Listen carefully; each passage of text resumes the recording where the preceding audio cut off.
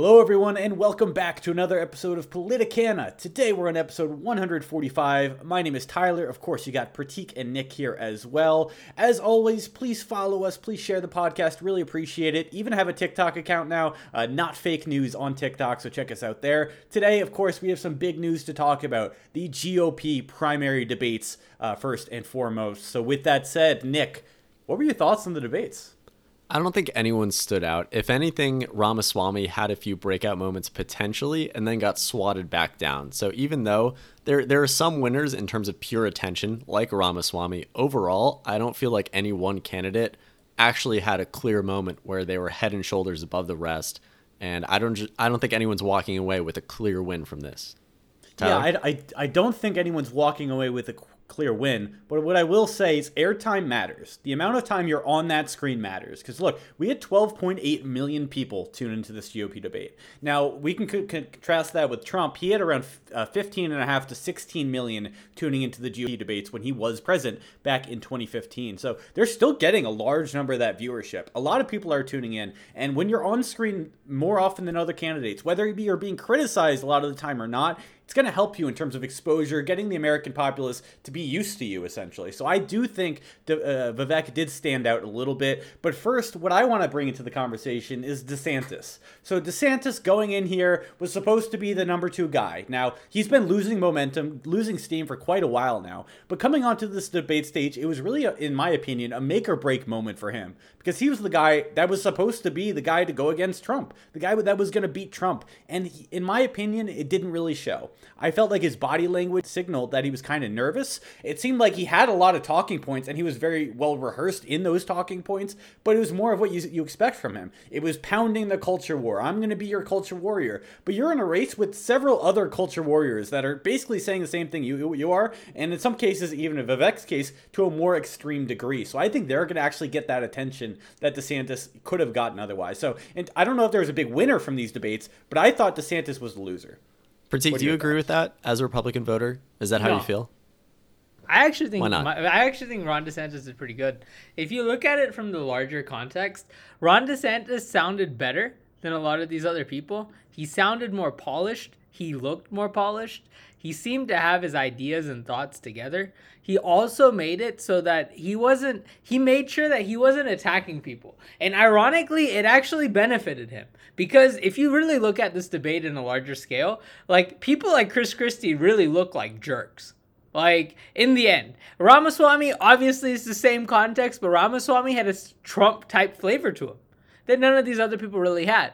But then when you look at Ron DeSantis answered each question in a proper and a dignified way. He sounded like a genuine politician, and he also sounded like somebody that people can get behind.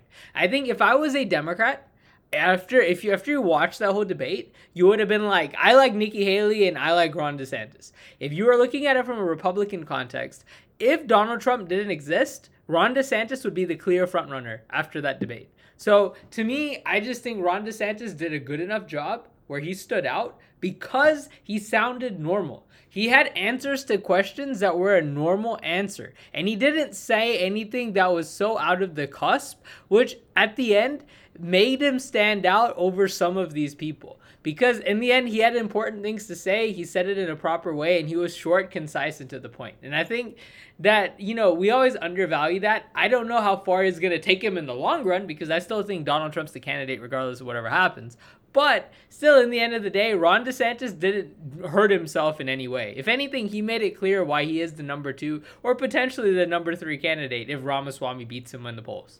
I think he was solid, like you were saying, but I don't think he did anything to differentiate himself. And I don't think he even had that much airtime. For example, I thought that Mike Pence actually did way more for himself. And we've derided Mike Pence time and time again on this show as a do-nothing candidate who has no shot of winning. And yet when it actually came to the debate and it came time for conversations on every single issue, it wasn't Ron DeSantis. It was Mike Pence hammering people on their points. So, Tyler, what did you think about Mike Pence?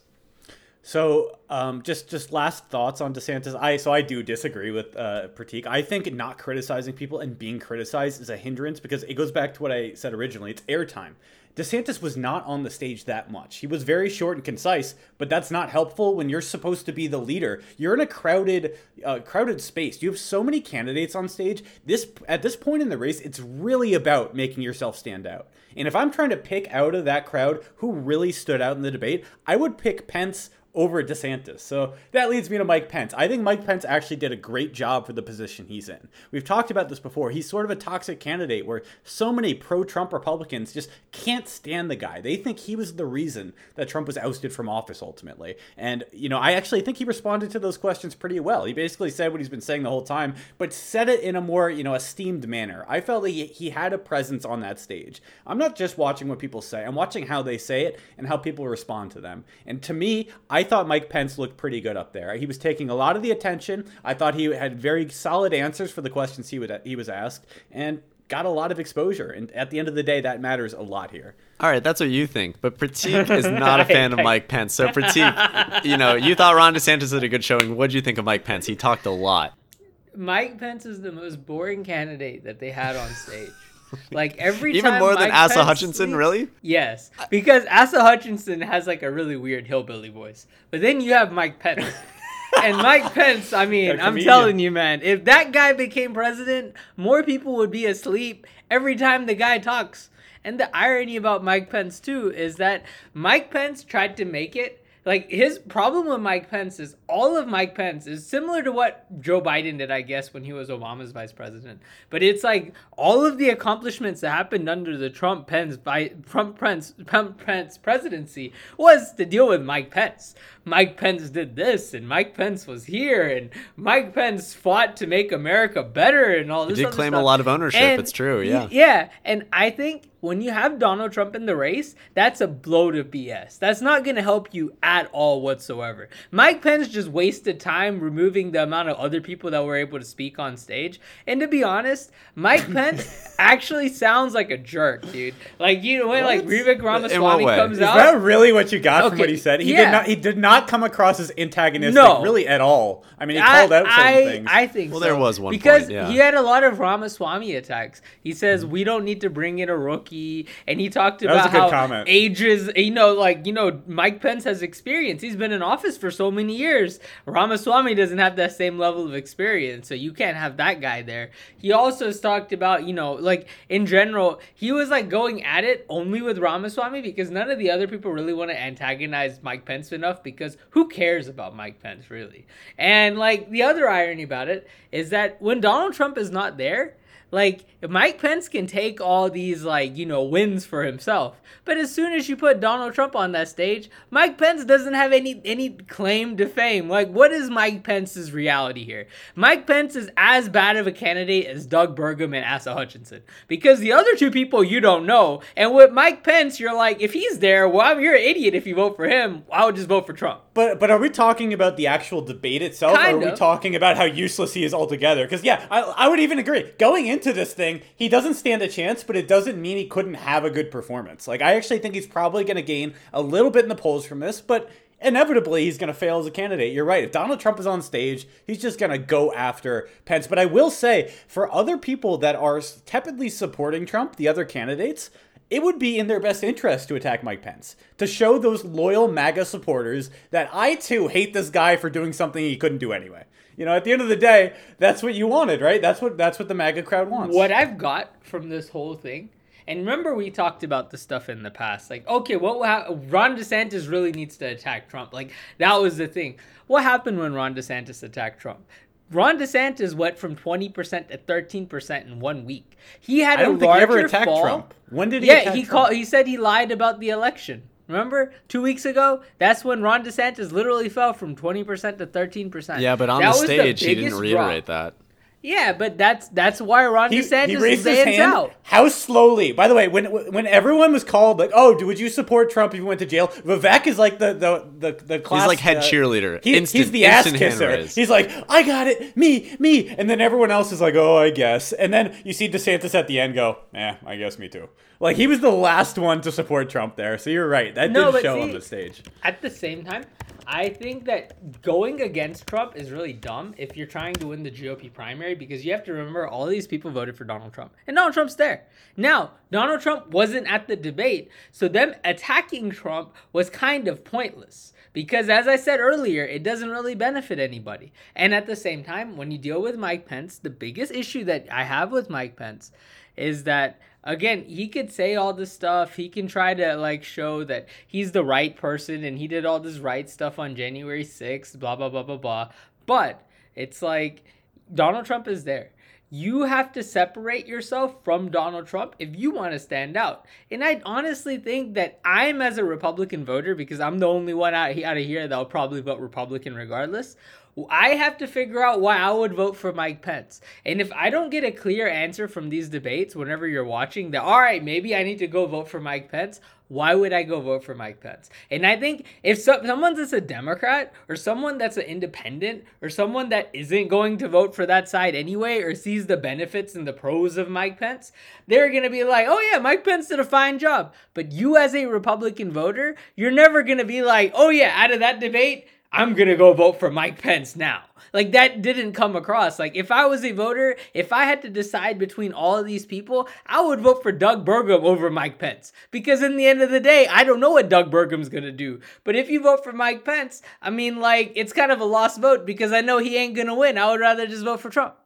That's the problem here. And if I'm, as a Republican voter, I'm not convinced by that, then Mike Pence hasn't accomplished anything. If anything, Vivek Ramaswamy did a 10 times better job. Even Chris Christie did a 10 times better job than Mike Pence. Because in the end of the day, Chris Christie had some stabs to talk about. With Mike Pence, he didn't say anything or do anything special that would convince me to go vote for the guy. All right, Pratik. Well, that's a very good point about actually voting for the candidates, but purely just how did they do in the debate. Mike Pence did way better than anyone expected to, including us. That was my point. I think the one point I wanted to ask you guys what you thought of the moment when you give us some commentary. You've been asking a lot of questions here. No, because this is very important for Mike Pence. Okay. Because when Chris Christie and other people on the stage, and the majority of people on the stage, on the one hand, they said that they would vote for Donald Trump even if he was convicted and convicted as a felon. They would still vote for him. But on the other hand, or rather they would be fine with him being the president for the Republicans. But on the other hand, what they also said was that Mike Pence did the right thing on January 6th. That's what most of them said on the stage. And I actually thought that was an important moment. And specifically for Chris Christie, I thought in a way, we talked about Chris Christie potentially taking down Trump. In a way, I feel like Chris Christie just offered his head for Mike Pence to step on top of and leapfrog ahead in the race. Where Chris Christie, again, he's trying to go after Trump. That's his MO. But for no reason, it's just like, Mike Pence is the best person to ever exist in this universe. He's so ethical. He didn't say that. Everyone should love Mike Pence. What an idiot. This man is a king amongst men. And the thing is, that's not good for Chris Christie. And so it was just very strange where, for example, with Christie with Vivek, Christie with Pence, I do think that Christie, thank God someone on that stage actually said, hey, Trump, screwed up and had issues. I think even Nikki Haley at the very beginning said, it's all these Republicans who are the reason why we have so much debt. It's not just the Democrats. The Republicans vote for the debt to be increased every single time and pretend like they've done nothing, and it's on them. We need to change that. And so, of course, that all got ignored. But in any case, I wanted to ask you guys what you thought of Chris Christie kind of falling on his sword to say, Mike Pence is your guy. He's a decent, this was ethical. This was the right thing to do. And Donald Trump was wrong. Pence was right. What did you guys think of that moment? I think Chris Christie is painting himself as the antithesis to Trump. So I was actually quite surprised that he came out and said that. I've never seen someone on a debate stage give such compliments to the guys that they're supposedly running against. He got a lot of audience boos when he was doing it too. Yeah, and it's interesting because it's one of those things where for me it's like I see this guy saying this and it's cool to have a guy that actually at least projects that he's standing for the Constitution, for some ethical values. He's like, Pence didn't have a chance to change the election, guys. How can we say that he was the issue here? And he's actually very right there, in my opinion. I don't think there is a great argument against that, because we know Pence couldn't really have done anything. So to him actually say that, it's admirable. But does that help you in today's day and age in politics? It doesn't. So that's the issue here, Nick. And not only did he do that, but he also said that Donald Trump disrespected the Constitution and basically held himself above the law of the land. And I thought that was an important part. But then Asa Hutchinson sort of stole the show and said Trump shouldn't even be allowed to run under the 14th Amendment, and that some Republican or conservative legal scholars think that Trump, through all the stuff that happened on January 6th, shouldn't even be allowed to be a candidate. And I thought that was interesting. I had never heard that before. And so it was like, oh man, Asa Hutchinson coming out with the big guns. And what's ironic is Asa Hutchinson otherwise, I don't think he really mattered a lot. You know, in a way, like they would ask the candidates, for example, the moderators would say, oh, what do you think about, you know, education or whatever? And Asa Hutchinson would be like, oh, in Arkansas, we're so great in all these ways. And I just think he's in a tough position, because if you're a governor of New York or Florida or a state that's actually doing well, then that's a really big boon. If you're a governor of Arkansas, no one thinks Arkansas is good at education. If you like Google it, it's like 48th in the country. It's terrible for education. And yet every time he's like, oh, my state of Arkansas, we are so great in all these ways. And it's like, no, you're not. I just feel bad for the guy, frankly, because it's like you're repping a brand that just isn't really worth very much to the rest of the country. And so, I mean, I don't want to hate on Arkansas the entire time, but it was just funny to have someone where, oh, go ahead. I was just going to say, if you don't want to hate on Arkansas, we could hate on North Dakota. I actually thought that Doug Burgum did a much better job. He did a good job. He did a great job. He did a really good job. Like, if you're looking for a guy that actually cares about small town values, he's like, look, I grew up in North Dakota. There was 300 people in my town when I grew up. Small town guy. You know, we got to bring power back to these rural areas. He's likable. Rural areas, these forgotten people. He's likable. Not the best speaker. He does hiccup every once in a while, which in today's day and age is hard to do when you're running for president. He only talks about energy. That's all he only talks about energy. I thought he did better than my point is I thought he made more of a presence than Asa did, but they're both going to be 0%ers, so we shouldn't waste too much time talking about these guys, you know. Do you want to move on to Nikki Haley? Or go ahead, Pratik. Let me talk about Hutchinson. Yeah, Pratik, go ahead. Hillbilly marathon over here. What I would say about Hutchinson is that it was funny that he kept bringing up the fact that he's a public prosecutor. And I think that if you're a Democrat and you're arguing that I'm a public prosecutor, it sounds like a pro.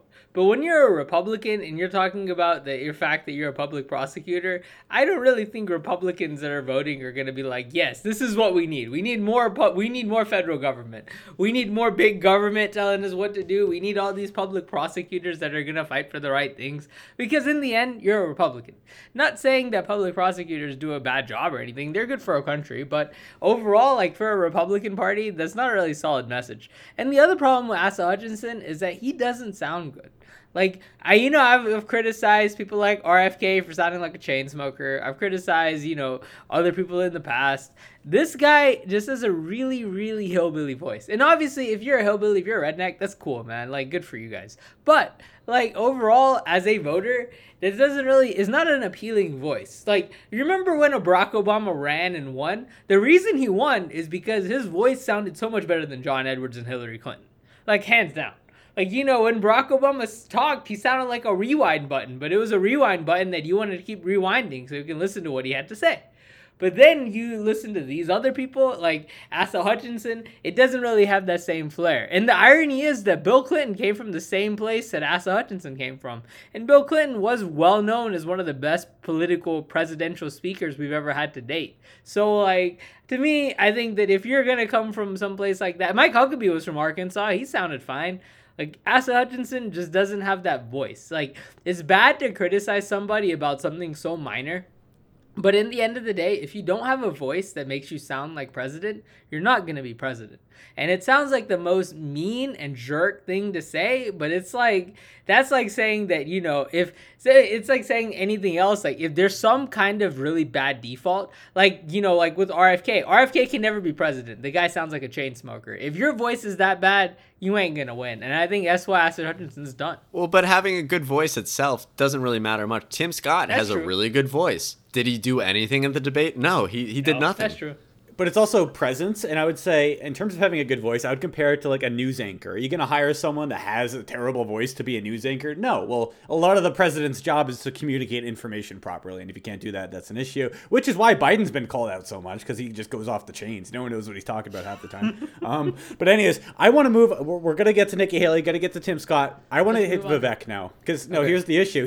He was, at least as far as I could tell, the most captivating figure on the stage, so I feel like he deserves a good walkthrough here. So Walk Vivek, us through it, Tyler. So Yeah, I'm what'd going you to think? just give you my perspective. So I think, his opening and concluding statements were excellent. I think he's very well prepared. He's clearly a guy that knows how to speak. I actually saw his high school graduation. He was a valedictorian giving a speech. He sounded very similar to how he does today. It seems like it's a natural thing. He's very charismatic.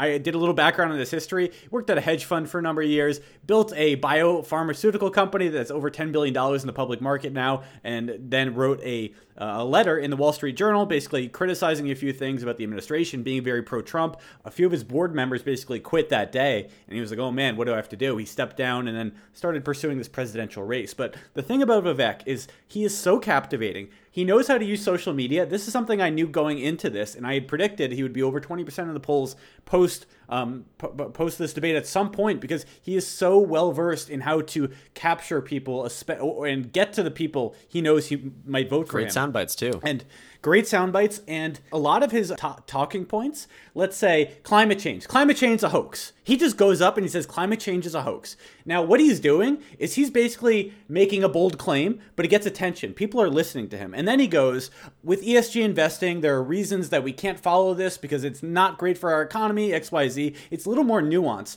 But he comes first with that big emotionally charged statement, grabs people's attention, and then you have people attacking him. And the thing is, when you only have 2 hours to speak and there's 25 people on the freaking stage, you need to get that attention to you at any means possible. And this guy knows how to do it because he's a little Trump. He's basically the next step of MAGA. I've talked about before how Trump is not necessarily needed for the MAGA party to continue.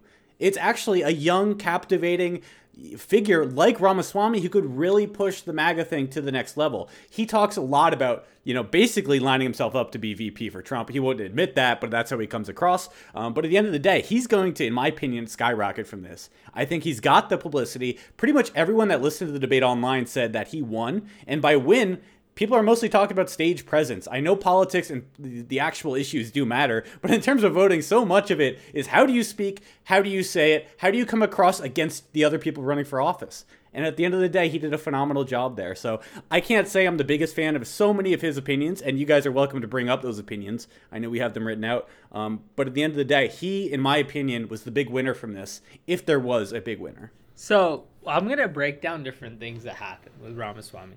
So the first thing that I think is important before we talk about all the criticisms that got thrown on Ramaswamy, first is that whenever he was asked about Donald Trump, whether he would pardon Donald Trump, Ramaswamy comes out and says that on day one, you would pardon Donald Trump. I'm the only candidate on the stage with, and then there was a big crowd that's willing to say that I would pardon Donald Trump. And then he also said, with what Tyler is basically referring to, that let's speak the truth, okay? President Trump, I believe, was the best president of the 21st century. To me, I think that's automatically selling that, all right, Trump, if you're watching, if you're listening, look, I'm here. You need to make me vice president because I'm the one that believes in you. And I think in the end, Ramaswamy is exciting to watch. Sure, we can complain about all of his political opinions. Like, me as a policy wonk, I don't like Ramaswamy's opinions. I'm going to be honest. There's a lot of crazy opinions out there. Like, it's almost like, think about that border, like he's gonna, arm the southern border and all this stuff. With arming the southern border, he's willing to take military down to the southern border to literally shoot down drug cartels. That's his policy. Now, it's not just that he wants to invade Mexico. Yeah, but see, when you deal with that policy, you always have to remember Donald Trump may be extreme on a lot of these issues that are like what I would call are moderate issues. Immigration is not an issue where Republicans or Democrats have really gone gun blazing on until Donald Trump came into the fruition, right? And it's funny, like, there's a limit to how far Donald Trump can go. Like, or what was it? Ramaswamy was like, I'd eliminate the Department of Education. Mm-hmm. Trump never eliminated the Department I of agree. Education. He's a more extreme It's Trump.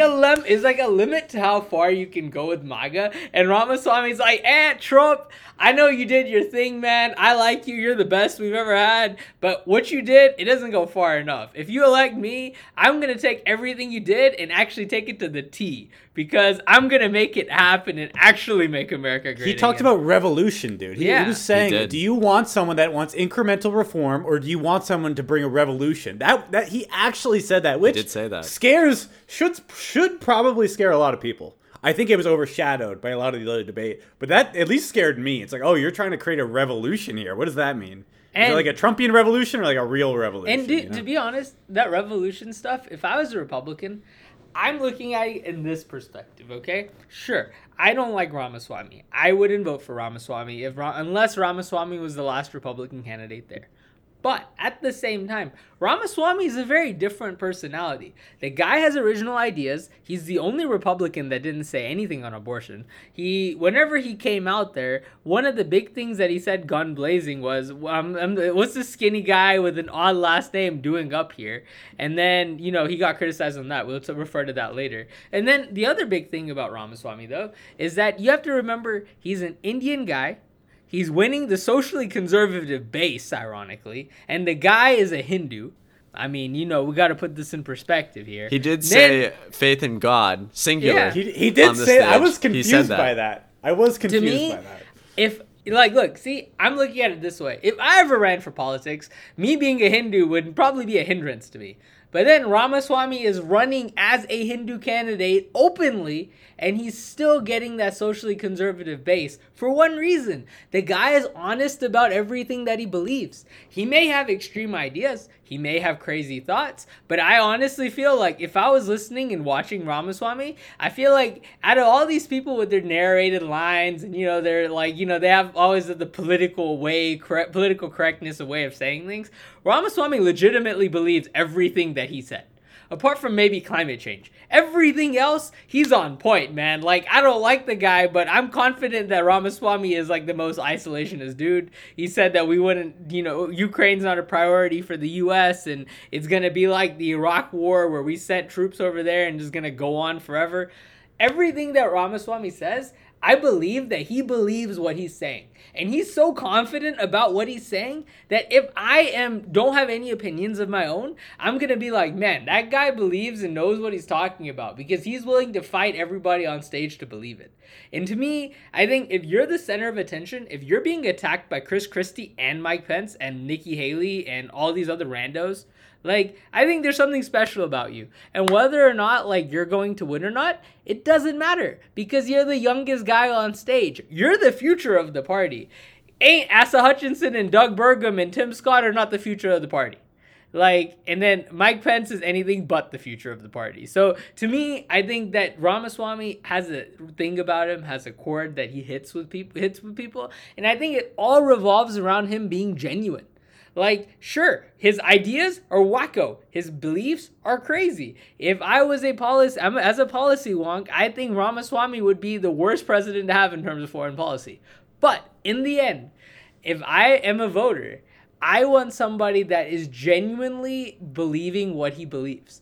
And I think this is another benefit that Donald Trump had in the past. I think Ramaswamy genuinely believes every word that he says. And to me, I think that if I'm a voter, if you have that much confidence in what you're believing and what you're saying, maybe that's how you win the socially conservative base as a Hindu dude trying to win Christians. There's a difference.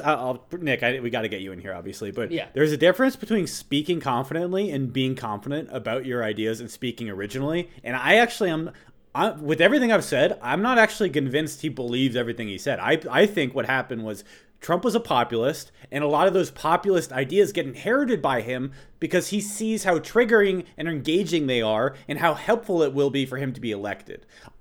Maybe he believes everything he does, but I would not be surprised if he's just going along with some of these ideas just to get votes, in my opinion. But Nick, we got to bring you in here. What are your thoughts on Vivek overall? My thoughts on him? You don't want to ask me about the debate, because if you ask me about the thoughts, they're all going to be negative. So are you sure you want to know that? Well, yeah. Look, we're trying to speak openly. I spoke honestly, about right? Mike Pence. I do want one thing too. I mean, Nick, for all his worth, is the Democrat that was listening to the Republican primary. So I want to see what his thoughts are as a Democrat. If out of all these people, if you really hates Vivek Ramaswamy the most, I want to understand why.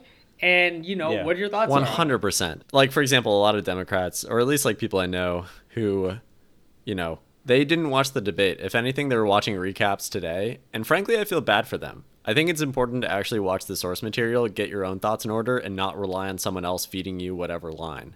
For example, like one point in the debate where Vivek stole what Obama said back in 2008, where Obama said, like, who is this skinny brown guy? Or maybe he said skinny black guy, but like skinny brown guy. Yeah, quote it. I have it quoted here. Christy said, and the last person in one of these debates, Brett, who stood in the middle of the stage and said, what's a skinny guy with an odd last name doing up here, was Barack Obama. Yeah. And I'm afraid we're dealing with the same type of amateur standing on the stage tonight. And Ramaswamy said, give me a hug and give me a hug just like you did to Obama. That's funny. That's funny though. That's funny though. No, it was funny. But the thing is, like, I think as far as actual ideas, going into this, a lot of the messaging for Democrats has been Ron DeSantis is way more extreme than Trump. You do not want him elected because he is so far right on all these cultural issues that it would just be bad for the country and bad for marginalized groups. That's the messaging, at least on the Democrat side. Vivek, I think, is 100% the most dangerous candidate running right now, where all of his stuff on foreign policy, climate, whatever, it just shows that the guy has not thought for like 2 seconds about anything seriously, and that's what kind of bugs me. It's one thing to get up on stage and say a bunch of populist whatever. It's another thing to say, like, totally mischaracterize foreign policy events and say, oh man, this is going to be just like another Iraq. Like, it's so ahistorical and stupid that, like, when I hear stuff like that, it's like, wow, this guy just doesn't get it. And when Nikki Haley says, like, hey, this is how it is, like, you have no experience, I'm like, wow, thank God Nikki Haley actually knows something. Like, it's nice. For example, on the climate change stuff, like, Nikki Haley's like, yes, it's real, but, China and India are huge issues, and we need to do something about that because we can't take action in a vacuum. It doesn't make any sense. And it's like, okay, look, I can disagree with that, but at least she's like, hey, we've a problem here. Maybe we should think about it. And maybe you think about it and decide we should do nothing. But at least you're thinking about it. At least you're, like, acknowledging that something exists. But, that's just me. That's just climate stuff. But I don't know, time and time again, I kept thinking to myself that if we were running in 2016, I think Vivek would be a really good candidate. And the main reason is because 2016 was about healthcare. A lot of that conversation was immigration and healthcare. And for Vivek, who has the healthcare background, but he would be a very strong candidate. He's only run it for 7 years, so he wouldn't have actually had it back then. That's very fair. But I'm just saying, like, if we could, like, transition a candidate with healthcare experience back in time, like, that would have been his race to run and do well. Here, like, all he has are the fringe extreme ideas that are very popular and sound really nice when you hear them. But, like, if they were actually carried out, I don't know. This just cemented, at least, like, my initial impression leaving the debate is that of all the candidates running, even more so than Ron DeSantis, I would not want a Vivek presidency. And it would actually motivate me to go out and vote against him. Whereas some of the others, like Nikki Haley, I'd be like, oh, all right, whatever. I actually thought the pharmaceutical thing would help him. I think drug prices are still a big issue on both sides of the aisle. But I know Pratik has a rebuttal for some of your comments there. Yeah, so what I would say is that when you talked about dangerous and fringe candidates, so my opinion is that there is a branch of the party that is isolationist, okay? And this is why we talked about before. There's a lot of people in our country that do believe that if there is billions of issues going on in the United States, people are dying of hunger, people are dying of poverty, people are dying because they don't have health care, people are dying because there's like some forest fires, people are dying in Maui, things are happening. But we're sending $100 billion to Ukraine instead of spending $100 billion here. That is a valid argument. Whether or not I believe in it and don't believe in it, that's different. Because I honestly believe that we can't change that. Isolationism as itself is fine as an argument. But what I don't agree with is when Vivek says, oh, if we support Ukraine, we're going to force Russia closer to China. And it's like, have you been living under a rock for the past 10 years? That has already happened. It already exists. And for example, when he's talking, okay, you're gonna say about that. All right, tell me why, Pratik. Because look, if you're a Republican and you're thinking about it like, oh, China's the biggest enemy, and Doug Burgum kept on referring to this. So like, Doug Burgum was all about this and energy. This is all he cared North about. Dakota. And North Dakota, small business, Minnesota, a but small we'll town North world. Dakota. But I think when it deals with Ramaswamy, I think a lot of these things you are hitting a chord at people. I think that the fact that Ramaswamy went from 0% to being like potentially the second number in the Republican Party in less than a month and a half, and all these other I wouldn't say randos, all of these people are all genuine politicians that are running. Everyone knows who Nikki Haley is. Everybody knows who Chris Christie is. Ron DeSantis went from being like the future of the party to being like, he's probably number 2 right now. Like, there's a lot of these people that you do know. You have opinions about him. You've thought about him. Everyone knows Mike Pence. People hate him. People love him. But people know who Mike Pence is. No one loves Mike Pence. I mean, Mike Pence loves Mike Pence. People like Mike Pence. What is this, I a don't know if Kanye anyone song? loves What are we talking about Mike here? Pence. But not getting I into miss the old Mike specifics Pence. about, my boy Mike Pence. But what I would say is that in deal with Ramaswamy, he has done something. And I think the fact that he's had all these ideas, whether it's about civics tests, whether it's about this, stuff about isolationism, whether it's about, him being Trump's puppet, whether it's him about like wanting to eliminate the Department of Education, his immigration stuff, all of that stuff combined. I do think that Ramaswamy has done and accomplished more things than all these other people on stage in less than a month and a half. And I think that's important because in the end, he only has one way to go, and it's up. We went from being nothing. Nobody really knew who he was. He has nothing to lose. He went from being 0% to potentially like close to 8-9%. And I think that with all these other people, they're all going a downward trajectory because Donald Trump keeps on coming up in the news because Democrats love doing stuff to Donald Trump. And, there's always some legal court cases going on that keeps propagating him in the news. Apart from that, I think all of these other people really need to learn from Ramaswamy. I think Ramaswamy has crazy ideas. He has crazy opinions. All of that stuff, granted. Everything Nick says is granted. If I was a Democrat, I would not vote for Ramaswamy. If it was a general election, Ramaswamy might actually lose because he won't win any moderates to come on his side because he's more right than Donald Trump is. And Donald Trump, for all his worth, is more moderate. He just has wacko ideas on things that are in the middle. And I think when it deals with people like Ramaswamy, in the end, you need these kind of people because these kind of people will change the whole game. You have to remember, back in the day, in 2008, right? All these dangerous people. In 2008, Barack Obama was dangerous. You had to remember in that aspect, Barack Obama, when he ran, dangerous. When Barack Obama ran in 2008 against John Edwards and Hillary Clinton, people are like, why the hell is this random dude that has had 2 years of experience in the Senate that nobody knows, has never really done anything or had any accomplishments? Why is this guy running for president? He has a Muslim middle name, which probably would have hurt him, and because that's when 9/11 happened around that time period. That was the whole Iraq war was going on back then. Then you also have to remember with Barack Obama too, is that in the end, Barack Obama had much less experience than Hillary Clinton and John Edwards, and Hillary Clinton was presumed to be the nominee before she even decided to run. So all of that stuff granted, if Barack Obama can do it, anyone can do it. And if Ramaswamy sounds better than all of these other people, what did Barack Obama really have to offer? Yeah, sure, Barack Obama was a minority. It ain't like Vivek Ramaswamy isn't a minority. They're both minorities. Now, if you add that other aspect to it, Barack Obama was speaking about change, what looked like a revolution in 2008. What is Vivek Ramaswamy talking about? Revolution. We need to change the way we do things.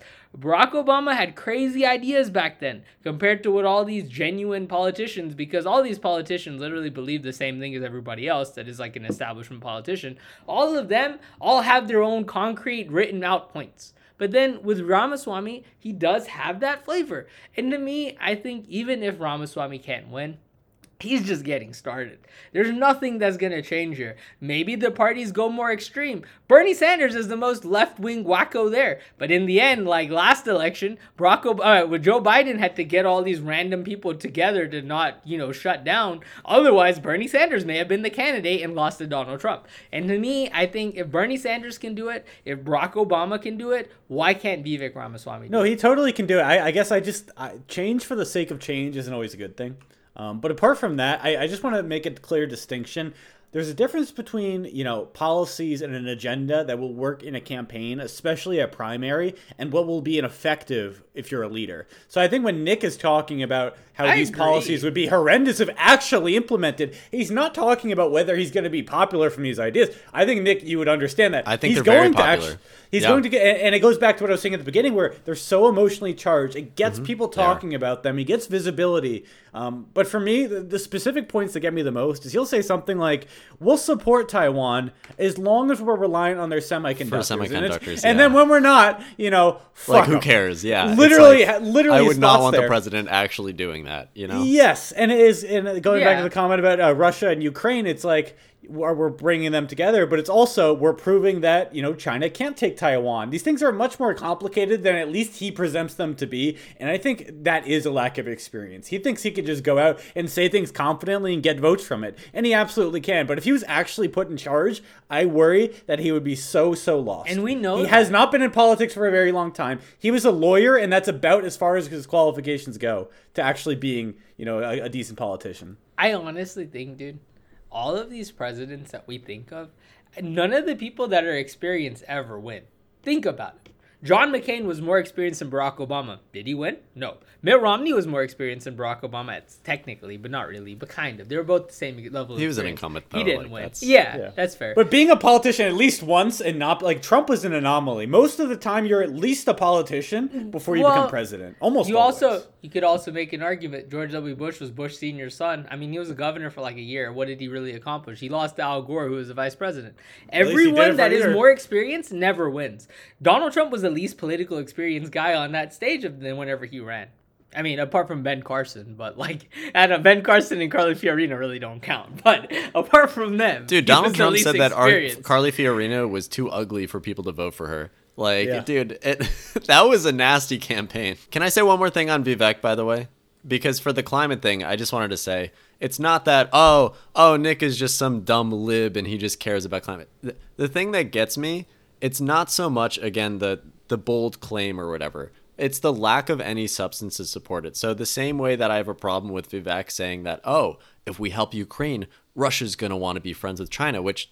Again, where have you been for the last, couple years? That's already happened. But for climate change, he'll say, for coal, for example, he'll say, we got to get, clean energy is a wet blanket on the economy. We want coal. We want all these fossil, right? That's his stance. And it's again, where have you been recently? Coal is dying in the United States. A big reason, as everyone knows, is that natural gas has replaced it.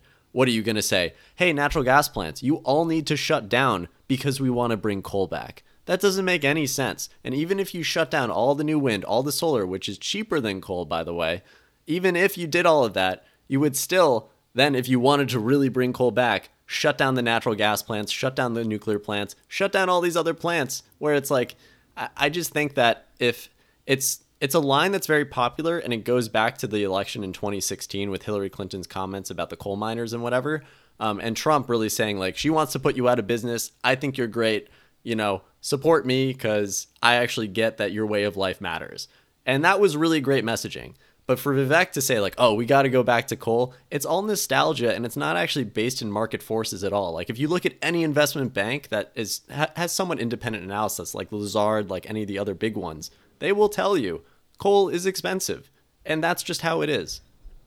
Well, because Nick was talking about Ramaswamy, let's talk about Nikki Haley and Ramaswamy's conversation about climate change. Because I think out of all the candidates, personally, as a policy wonk, I like Nikki Haley the most. And I'm sure, I had opinions about Nikki Haley being the best before too, but I've also said Nikki Haley should drop out constantly. because I think that if you can't win, if you can't like get more than 5%, you shouldn't even run. And I honestly think half these people, if you're Chris Christie, if you're Asa Hutchinson, if you're Mike Pence, if you're like Doug Burgum, you shouldn't be on the stage because you're a waste of time. But I think overall, when it comes to Nikki Haley, one of the big things that she talked about was whenever she was having her back and forth with Ramaswamy. So whenever we talked about the whole Russia stuff and everything that, Ramaswamy was saying, what Nikki Haley said was a win for Russia is a win for China. We have to know that. Ukraine is the first line of defense for us. And the problem that Vivek doesn't understand this, he wants to hand Ukraine to Russia, he wants to let China eat Taiwan, and he wants to go and stop funding Israel. Which then after that, Ramaswamy's like, I never said anything about Israel. And then Haley had some argument about it. But that was one conversation that they had, where Nikki Haley went on she went on a tear talking about specific things. So she's like, with Ukraine, less than 3.5% of her defense budget has been given to Ukraine. If you look at the percentages per GDP, 11 of them European countries have given more than the US. But what's really important is to go back to when China and Russia shook hands before the Olympics and named themselves unlimited partners. The point is that Nikki Haley has specific details. The other thing about Nikki Haley is she has actual ideas and policies. She's thought about everything that she talks about. And to me, these people never win. These are my favorite people that run in politics. Whether you go back to Jeb Bush, he never got anywhere. Don't say Amy Klobuchar. Go back to Democrats like Amy Klobuchar. Don't say it. Oh my God. I mean, she is the most qualified and competent candidate that Democrats had. But hey, Democrats don't care. They're just like the Republicans. Dude, Democrats are just like the Republicans, man. Let's be honest. The only reason Joe Biden is the candidate was because Donald Trump was running on the other side. And all the moderates dropped out on purpose to make sure that Bernie Sanders, Elizabeth Warren, or Michael Bloomberg didn't win. Oh, man, I guess it was rigged anyway. Yeah, I mean, it's all the same. I mean, we complain about one side. Like, Donald Trump is completely taken over the Republican Party. Democrats, Joe Biden didn't take over the Democratic Party. Joe Biden was literally made to win by all these people dropping out so the DNC can have their candidate of their choice, their poster boy child. You know, the youngest and the brightest they got. Well, yeah, they needed someone to beat Trump. But for example, like the other candidates, I think would have been fine. But again, the argument was they're not going to win against Trump. And therefore, you need Biden. And for example, like a lot of people would say that they did Bernie dirty. But the thing is, like, Bernie Sanders would never win on his own. Like, if you just had, like, one moderate candidate versus Bernie Sanders would lose, like, 99 out of 100 times. But if you had 10 moderate candidates, Bernie's going to win. And I think that's what, for example, for Vivek, like, as long as Tim Scott and Nikki Haley and Burgum and all these other people, as long as they're in the race, Vivek stands out way more. And as a result, he's going to get more votes. Versus if a bunch of them dropped out, it's like all the moderate Republicans would just go after whatever candidate's left. And Vivek would get less of the overall vote. Yeah.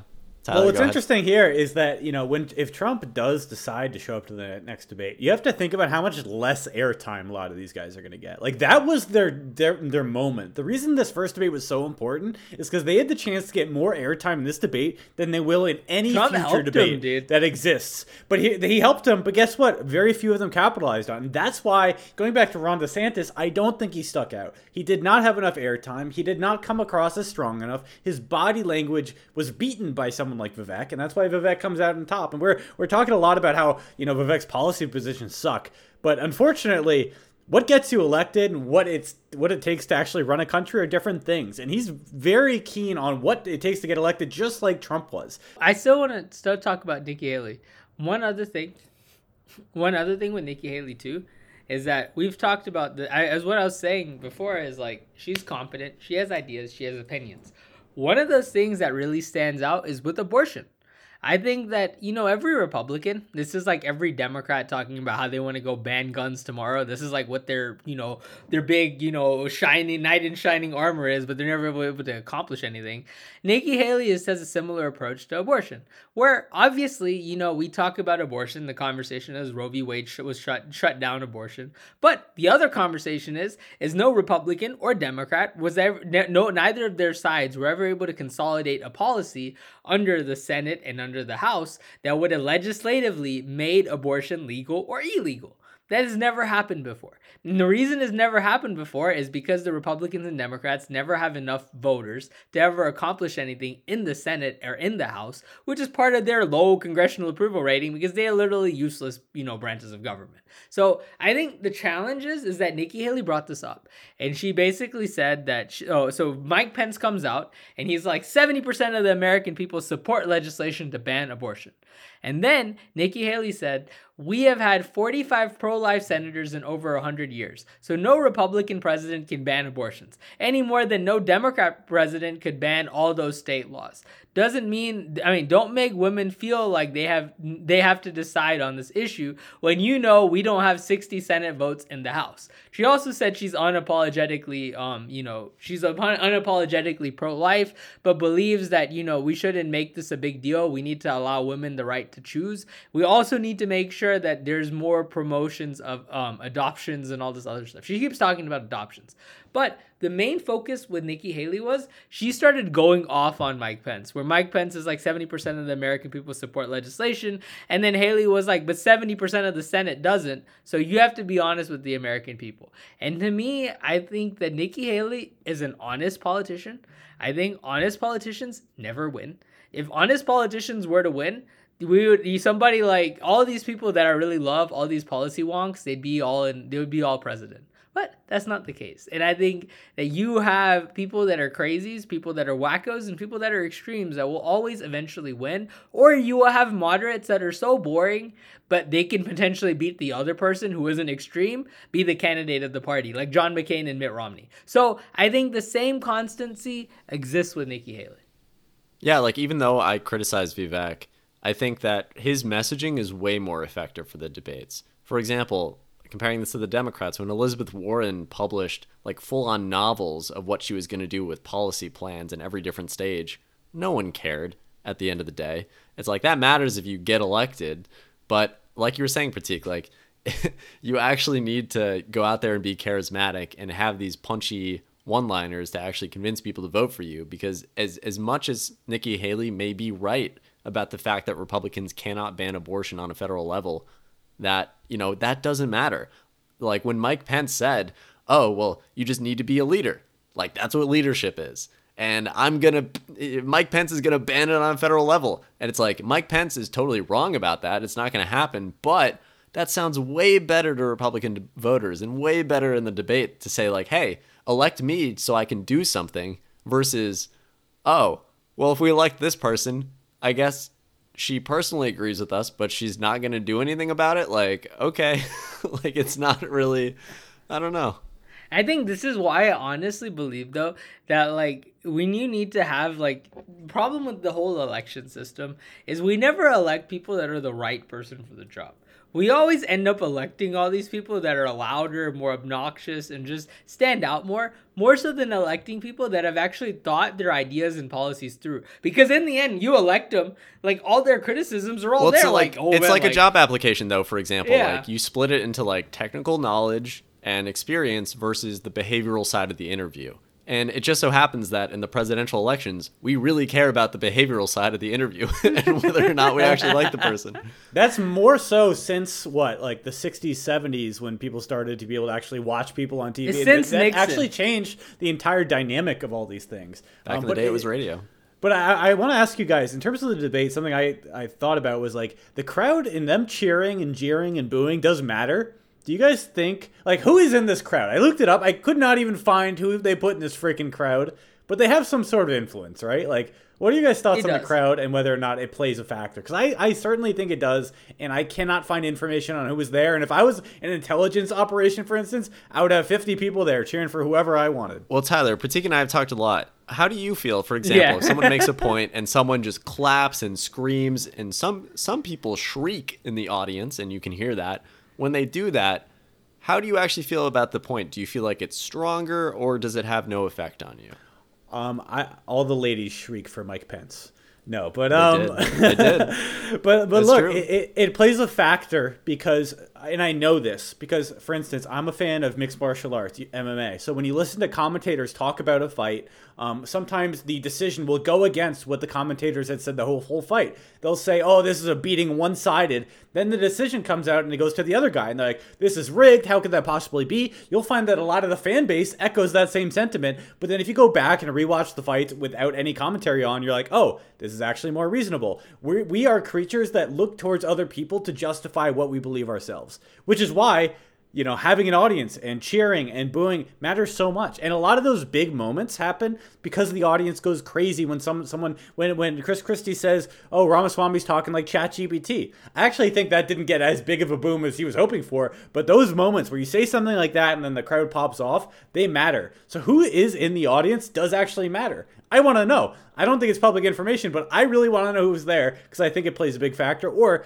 I would actually prefer it if there weren't people cheering. I know it's not as entertaining. I know Fox wouldn't do that. But at the same time, if we're actually trying to figure out what's going on, that would be more helpful. But we all know that's not what we're going for. We're going for, you know, who could be the most entertaining, charismatic, gravitating towards them. I think it's a good thing, to be honest, dude. Like, if I'm watching something, imagine you're watching a soccer game. And you're watching the game, and there's, like, no commentary going on. It actually devalues the game. It's like commentary matters a lot. Commentary keeps you in the game. And I think when it deals with these debates, if there was no crowd jeers, there was no crowd clapping, if there was no crowd booing, it kind of makes it a boring debate. Then you're better off just watching all these clips at home, man. Critique, like, this is my point. It's not supposed to be as entertaining as it is. Like, that's the worst part of this all. We're a show. We're a political show. Though. We like the entertainment value, but that's not what we're supposed to be electing a leader of the country that can actually, you know, contribute to our progress, not just someone that can speak well or present well. But see, you have to remember, how do polls work? You poll a random set of people and you throw, you know, and then you decide who's going to be number one, who's going to be number two, who's going to be number three, based on a random group of people that you decided to come. Same thing kind of exists with these debates. You're going to have a random group of people. I'm sure there were people that were Democrats that were in that crowd. I'm sure that there's like hardcore right-wing. This is the Republican primary, Pratik. What Democrat voter is going to be like front and center, like, oh, Mike Pence? Like, no one's going to do that. I mean, I don't know. I feel like. Do you think there are operatives? There's always a chance. Maybe. I don't know. There's always operatives. Someone has some tomatoes to throw at Mike Pence. I would not be surprised if there are, because if I am an organization that wants to influence, that's how you do it. We just talked about how it's effective to cheer or boo. Why would you not, you know, use that lever? At least in my opinion. But hey, guys, we should probably talk about influence. Let's talk about Tucker Carlson, because he's going to influence the minds of the people. Yeah, well, I don't know if it's Tucker Carlson, but when he has Trump on the side, he's certainly going to do something. So with that, Pratik, you want to read it off for us? So Trump on the Tucker Carlson show raising middle finger on debate. So Donald Trump opted out of the GOP debate, instead engaging in an online interview with Tucker Carlson, where he repeated his election claims, criticized rivals, and praised January 6 supporters. To justify skipping the debate, Trump cited strong poll numbers and mentioned that Fox News isn't fair to him. The interview appeared on X, formerly known as Twitter. X is such a stupid name for a company. It is. But I think out of all that, y'all listened to him much more. I hadn't really had the chance to fully listen to the entire Trump, Tucker Carlson interview. So Nick and Tyler, what are your thoughts on the Tucker Carlson interview? What Donald Trump did, what Donald Trump said, and we just started with Nick. What was fashionable about Donald Trump on the Tucker Carlson interview? Fashionable? Nothing, dude. Donald Trump is like a lot less energy than he was the last time around. Like, this is not the same Trump. I genuinely do believe that, just listening to it. Like, a lot of it was Tucker, like, leading him by the hand from topic to topic and saying, like, oh, Trump, isn't this so bad? And Trump would say, yes, Tucker, I think this is very bad. And these people, these aren't good people. These people, in fact, are bad people. And that's kind of how it went. So, Tyler, what were your thoughts on it? Well, I really don't like certain Tucker Carlson interviews. I don't listen to him much because that's what he does. He finds someone he likes and he goes, oh, look at this thing we agree on. He's like, oh, yeah, frick yeah, I agree on that. You talked about Jeffrey Epstein. He's like, Trump, do you think Epstein killed himself? And Trump was like, oh, I don't know about that. He's like, I think it's ridiculous that people are saying that he killed himself. I think you would agree, right? And Trump would be like, yeah, they didn't have cameras, they didn't do this, and it's like, how are we talking? It's like asking Chris Christie about the aliens. Anyway, yeah. So Trump seemed to be at like 80% capacity, but here's the thing: in 80% capacity, Trump is still a formidable force. I don't think that negates him and takes him away immediately. In terms of effectiveness, I think it was somewhat effective to branch off and do his own interview. But at the end of the day, we're talking a lot more about these other candidates now than we would have if Trump were on stage. If Trump were on stage, all the news would be about Trump. You would say, oh, there was that Vivek guy, he's a little Trump. But then who else would you talk about? You talk about Christie commenting and attacking Trump. You talk about, Asa just talking about Asa stuff. But like you wouldn't really, they would not be getting nearly Asa as much stuff. Even Trump said that. Trump said he has some nickname for him, and then Tucker's like, oh, what does that nickname for Asa mean? And Trump is like, I can't say it. It's too. Yeah. But look, at the end of the day, I think Trump he has to appear at these next debates. If he starts not appearing, he starts to get lost in the conversation a bit. And all that power he has is going to start to whittle away when you have such a powerful force like Vivek, who's basically capturing that same ideas from that same base. Lastly, I just want to say Trump is back on Twitter. He officially posted his own mugshot to Twitter. Something else that we should probably talk about, the fact that the president has a mugshot. We know he was rehearsing that mugshot, for weeks probably leading up to this point, because now it's going to be a fixture in his campaign. He's going to be selling t-shirts and saying, look what they did to me. Look what the deep state did to me. What are you going to do about it? Are you going to vote for me, or are you going to let me die after everything I've done for you? But I just wanted to leave that there. What are your guys' thoughts on Trump and this interview and getting, a mugshot? I think the biggest thing about Trump is that the news keeps him alive. If anything, I really want to tell all these legal experts and all these legal people and all these news people and all these like lawyers and the justice system, just calm down until the election is done, and then y'all can continue your election, your proceedings. Because in the end, they're the reason why Donald Trump's number one right now. It's not Donald Trump. It's because the news keeps on talking about him. There's a new indictment that comes out every week. Like, there's all this other crap going on. Like, it's to the point where nobody cares, dude. But he got a mugshot. Hold on. He got a mugshot. That's a real tangible. I think, look, I'll just say it this way. If Trump actually did any kind of crime, at this point, no Republican is not going to vote for Trump because he committed some kind of crime. Because there's a new crime that comes out every week. It's falling right into the Trump ladder that they're after me. And literally, there's a new thing coming out every week. They don't have anything else better to talk about other than Trump. I do think also that leads into his message. Trump doesn't have to do as much. He doesn't even have to say as much. All these other randos are just killing themselves off by everyone's mom, dad, and sister running for president still. They all need to drop out tomorrow if they don't want Trump. Otherwise, Trump's the candidate. But I think the other factor with all this stuff is that if Trump has committed a crime, and if Trump has been proven guilty, if there was one investigation or two investigations going on, it would be okay. But now there's 50 investigations going on. There's 4. When there's so much, it was 4. But then there's something going on in New York, and then they got some other random scandal going on somewhere else. All and then different things, yeah. Yeah, and it's they have so many counts of so many things. And to me, if as a Republican, you always have to remember, whether or not you're really on the Trump train or whether you're not on the Trump train, you always will believe. All Republicans, as Democrats, both sides are always victim playing, okay? We like to complain about Republicans victim playing.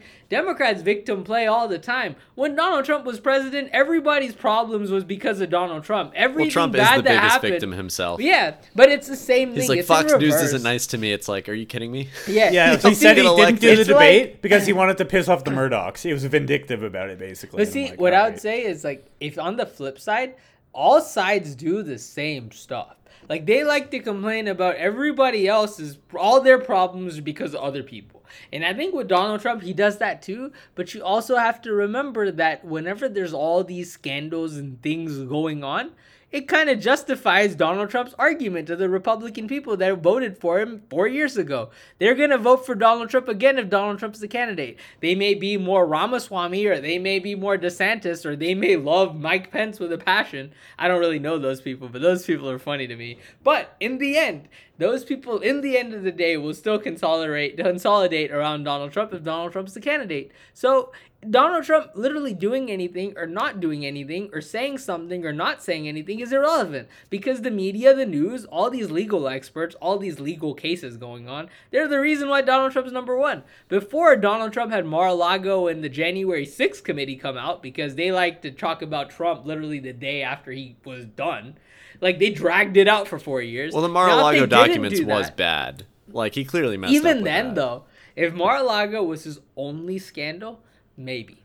But he's had a new scandal come out every week after Mar-a-Lago, where every other week where there's a Hunter Biden story, the next day has to be like some document that they uncovered in the Mar-a-Lago scandal that everybody knew about like 3 years ago. Like, you don't have anything new or, substantive anymore, to the point where it's like, it's kind of killing off the conversation that Trump did something bad. Because if anything, if I'm a Republican person, I'm just going to start voting for Trump now, because, they keep attacking the guy. Like, dude, y'all need to calm down, because you attacking the candidate that all the Republicans voted for, in the end, is an attack on the person that is voting. Because in the end, somebody like Mike Pence can't really go off and decide to go punch Donald Trump, because in the end, that's going to kill off Mike Pence. In the end, all of that stuff is relative, where Donald Trump doing something or not doing anything becomes irrelevant because of the news. The news doesn't want Donald Trump. Don't talk about him. Otherwise, Democrats should say thank you to the news because Donald Trump is the candidate of the Republican Party again. Now, I don't know if I fully agree, because, for example, if Donald Trump did, like, his classic, like, if he shot someone on Fifth Avenue, like, he would be fine. I think if he actually did something like that, then I don't think... Fine, I think if he did something like that and he was convicted, I don't think Republican voters would think, oh, wow, this is an attack on me. The fact that he's getting arrested for murdering someone in the middle of broad daylight. What it is. I don't... Pratik, the fact that you're saying it depends is... I don't know. I think it's like... I think it would be clear, hopefully. Like, I'm slightly concerned that it's not clear. Like, what are you going to say? It depends. It's like, oh, did the person deserve it? No, but it depends it depends on the specific crime, dude. Like, sure. Well, that's why I said... No, hold on. Like, Let me take it to the interview. So, for January 6th, he complained about Mike Pence. Tucker Carlson tried to say, oh, you're really nice to Mike Pence, aren't you? And Trump is like, yeah, I am. And then Tucker was like, he really messed up on January 6th, don't you think? And well, he didn't really say that exactly, but Trump was able to, prompted by Tucker, to sort of, in a rebuttal to what happened on the debate stage, granted it was recorded before the debate happened, but Trump basically said that Mike Pence could have changed the election. He could have done it, he should have done it, and he didn't. And so that's what Trump reiterated during that interview. I thought it was really interesting where, again, during the debate, people said Mike Pence did the right thing, and then here is Trump on Tucker Carlson's show saying Mike Pence did the wrong thing. Except Ramaswamy, and that's why he's going to be number 2, man. That's fair. I actually think a point of conversation here is, Nick, we were both mentioning, we saw something lesser in Trump from that Carlson. He just did it just seemed there was something that just seemed he looked a little grayer. It just seemed like there's just something that wasn't popping as much. Maybe it's just because we're so familiar with his interviews, and he's basically regurgitating anything he's ever said. Like, if you've seen one Trump interview, you've seen this interview. It's very similar. But what I will say is, I think there are a lot of people, and I think Pratik, to you to some degree, are underestimating how much of the MAGA base Vivek is going to be able to capture, because he is the younger, more formidable, more charismatic, more energetic version of Trump, and the movement no longer requires that Trump be at the helm. And that's the biggest issue here. It's like Trump's ideas could be so popular. He could be seen as this great president, but he could also not be seen as the person that's going to win this election and carry forward what he promised to bring with MAGA, because he didn't complete everything he wanted to do. And I think there is some sentiment that's going to be growing that's going to signal that you might not need Trump as much as you did before. And that should worry Trump. And he should be more outspoken because of that, in my opinion. But do you want Coke Zero, or do you want the original Coke? Do you want classic Coke? That's what Trump is. I like Trump is Coke, classic man. Coke, Look. and there's no way someone is But voting if someone for took a different dump in my iteration. Coke and he got indicted, and there's a mugshot and of has him. lost the Senate, has lost the House. Look, like, at the end of there is going to be a tipping point. He's human. We talk about him. He's Jesus. this is his or whatever, last but hurrah, though, Tyler. This is his last. This hurrah, is his but last time in the spotlight.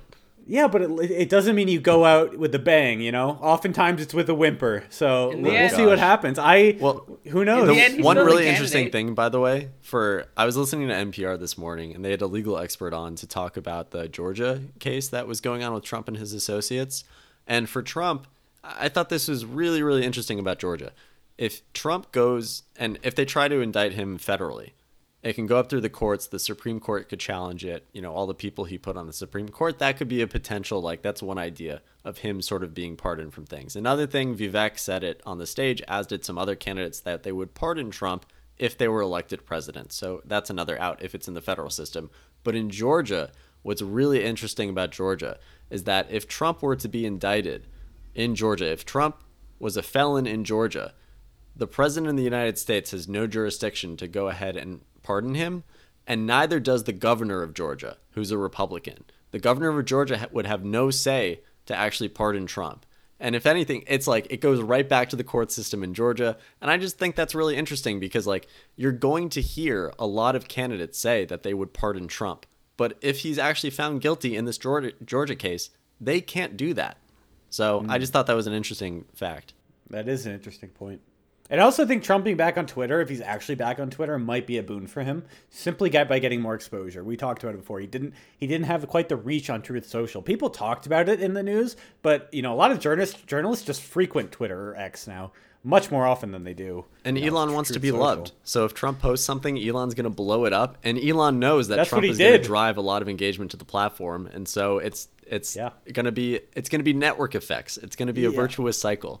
Musk literally came out and said, this is amazing. He's been commenting on Trump's posts, saying how great this is, because that dude's been waiting for Trump this whole time to get back on Twitter. And the catalyst apparently was Tucker Carlson, who now runs his video streams through Twitter. But at the end of the day, if we're just giving a flat benefit or negative for Trump for doing this instead of appearing at the debate, what are your guys' thoughts? Did he win? Was Trump a big loser or big winner from this? I think it's I wouldn't say he won or lost. He tied. I think unacceptable. Did he lean more to winning or losing? No ties allowed. Because in the end, I would argue that Trump should have showed up to this debate. But Trump showing up to this debate may have potentially, made somebody else stand out. In the end, after this debate, Asa Hutchinson didn't do anything to stand out. Tim Scott is useless.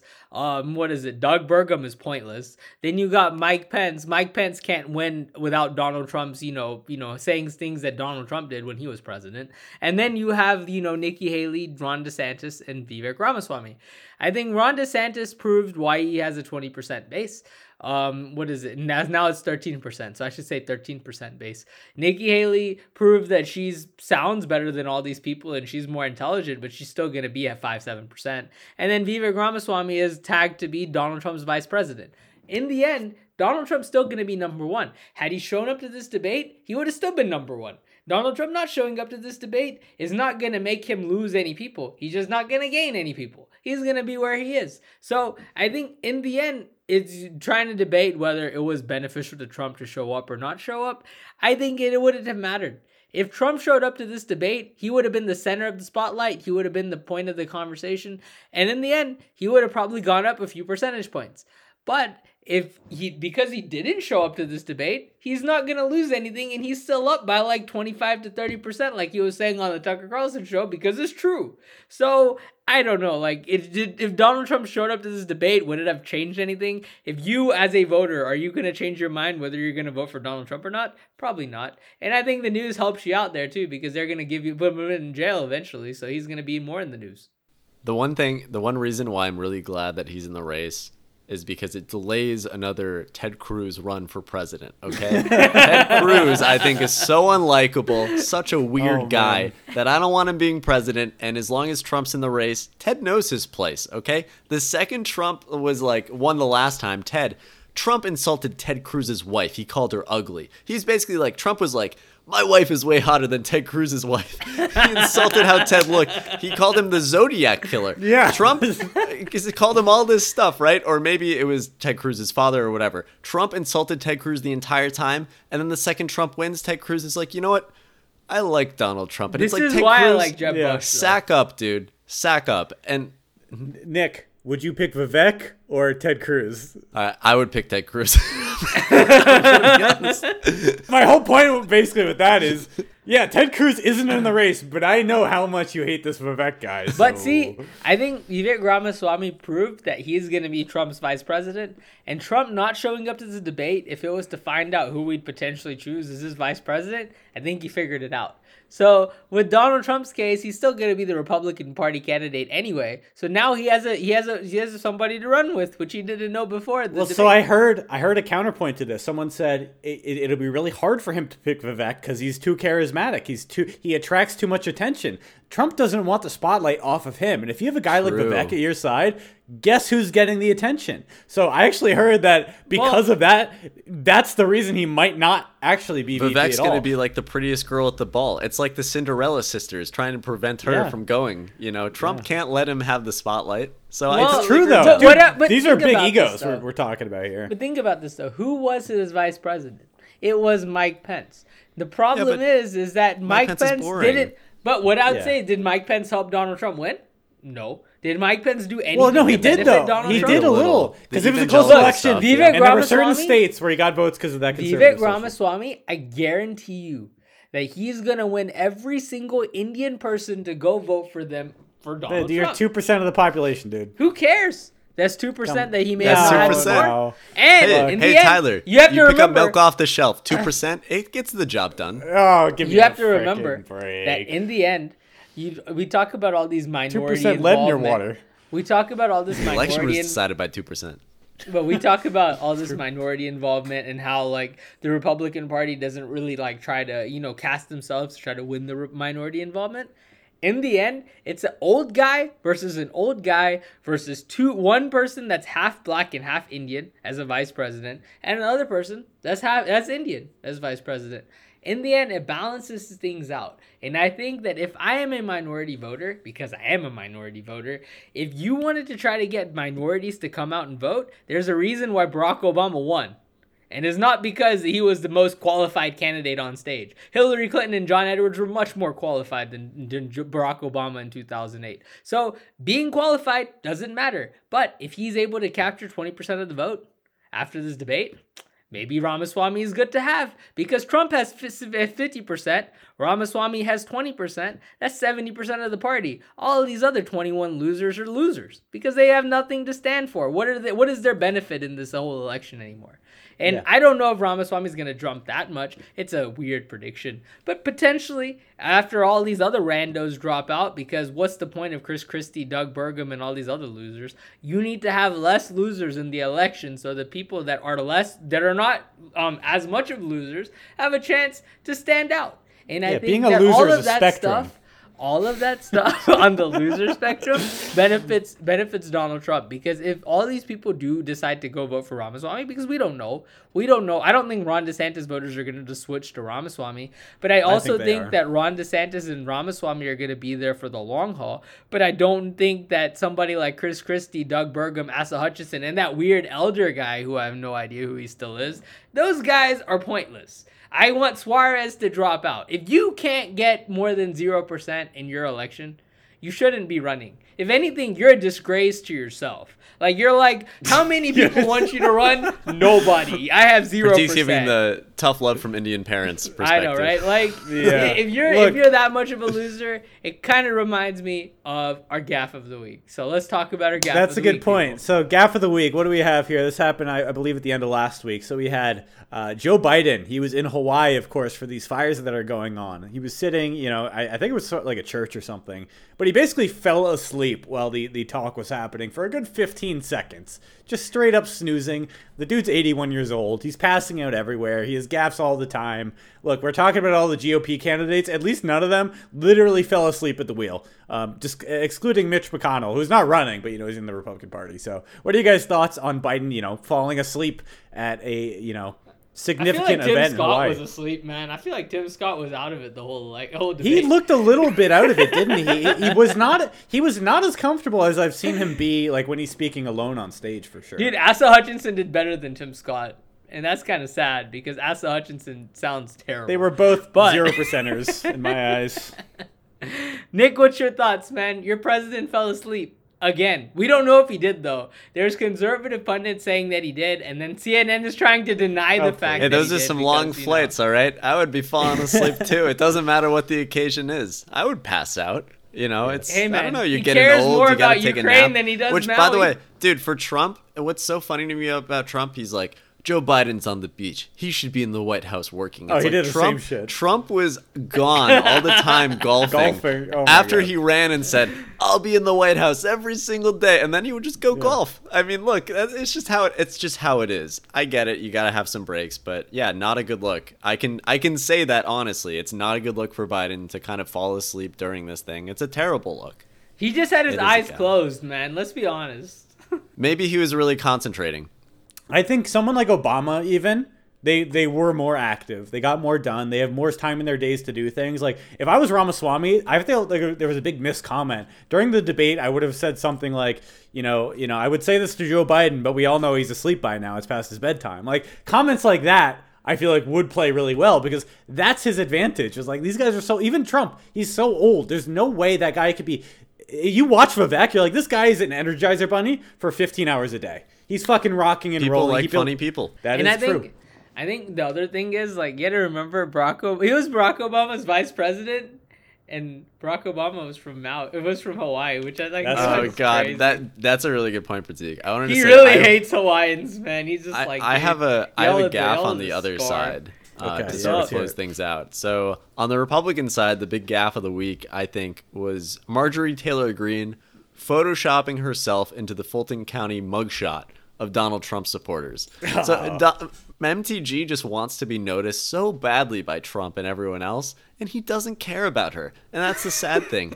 It's like MTG is like the ultimate, like, oh, Trump, pick me, I'll be your VP, I'll be anything you want me to be.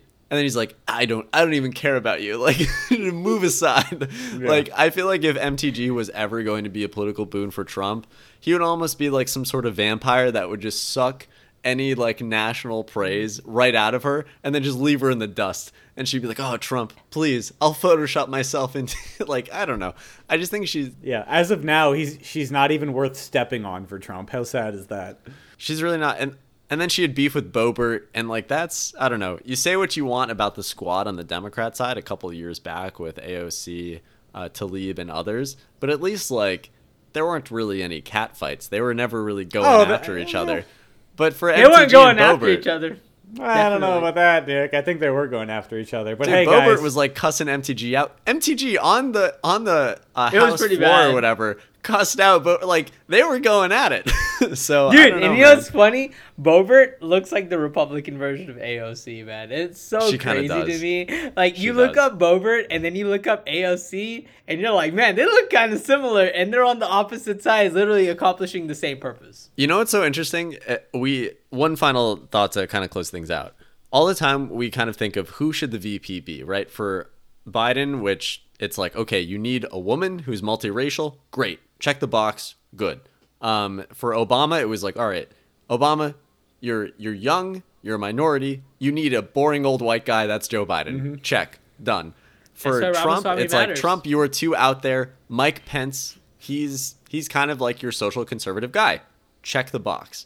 And for Trump right now, like, who does it really make sense to have as his VP this time around? Because, for example, John McCain was like, kind of a boring guy in some ways. And so it's like you go for Sarah Palin, populist woman, you do that. Who is like the complement to Trump now? Because it's not going to be Mike Pence, and it's not going to be anyone else. It's like Mike Pence, Ramaswamy! right? So I guess what you guys have been saying about Ramaswamy, funnily enough, I think if he toned it down a lot, I think Trump would pick him because But he's he's young, not. he's a minority. But now, on the same time, y'all's criticism, though, he's is not Trump like is that, not the and same Trump anymore. Exactly, and Trump also, or Tyler also made the really good point, which is Trump doesn't want to share the spotlight, and Ramaswamy does. He's a figure that is charismatic, that is out there, that wants that spotlight. So I don't think he would ever pick him just because of that. until I thought about that, I was totally on the board. I was like, oh, of course he's going to be VP. He checks all the boxes, like you said. But it's not just the young old dynamic. It's the energy, the high versus low energy, how much attention you need versus how much you're getting. Trump would need. Look, if they're standing next to each other on a stage and Vivek outshines Trump, Trump's gonna fucking shoot his ass. Like he's gonna blow up. That's not something he would ever Let's have a tolerate. running bet on this. I'm of the belief that Donald Trump is going to choose Vivek Ramaswamy as vice president. I just don't know who else he would pick. So that's my issue right now. I don't know who else he would pick. I can't bet because I don't know that you're wrong. I mean, I kind of agreed with you. It's just I think the point I'm making stands. I just don't know who the alternative is. Maybe it's Ron DeSantis, dude. Dude, if I was Trump, I would choose Ron DeSantis. But what does he add? Each other too much. What does he add? I guess to his campaign. Kamala Harris insulted Joe Biden.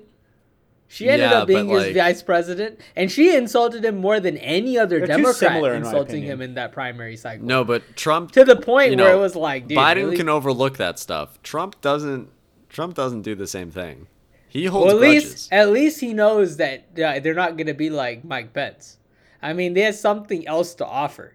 Ron DeSantis is going to win you votes. Mike Pence never brought Donald Trump votes. And if you can't bring Donald Trump votes, why the hell would he choose him as his vice president? I would tell you, he did in 2016. He brought him votes. We talked about this 3 episodes ago. But what I would say again. Like, if Mike Pence just categorized what he said on January 6th, where he's like, maybe we need to look at these results again just to confirm before I am able to accept the nomination. All he had to do was that, he'd still be his vice president. But because Mike Pence decided to make it all about him, he's not vice president anymore. And as much as people like to talk about, how Mike Pence did the right thing, well, if Mike Pence did the right thing, he could have said the same exact stuff in a different way, and he'd still be on the same, coattails of Donald Trump to be the next future president. You know who Trump should pick? I've made up my mind. You know who he should pick? Who should he pick? Hillary Clinton. Yes. I like the ultimate comeback. And with that, let's close out our show there. Thank you all for tuning in, talking about the debate with us. Please follow, please share. Like I mentioned before, we're on TikTok at Not Fake News. Check us out there. We really appreciate your support. Please share with all your friends. We're out here just trying to make a reasonable conversation a part of the zeitgeist. We're trying to make podcasts great again, man. Yes. Well, we're not trying. We are. And with that, thank you for tuning in. Catch you next week.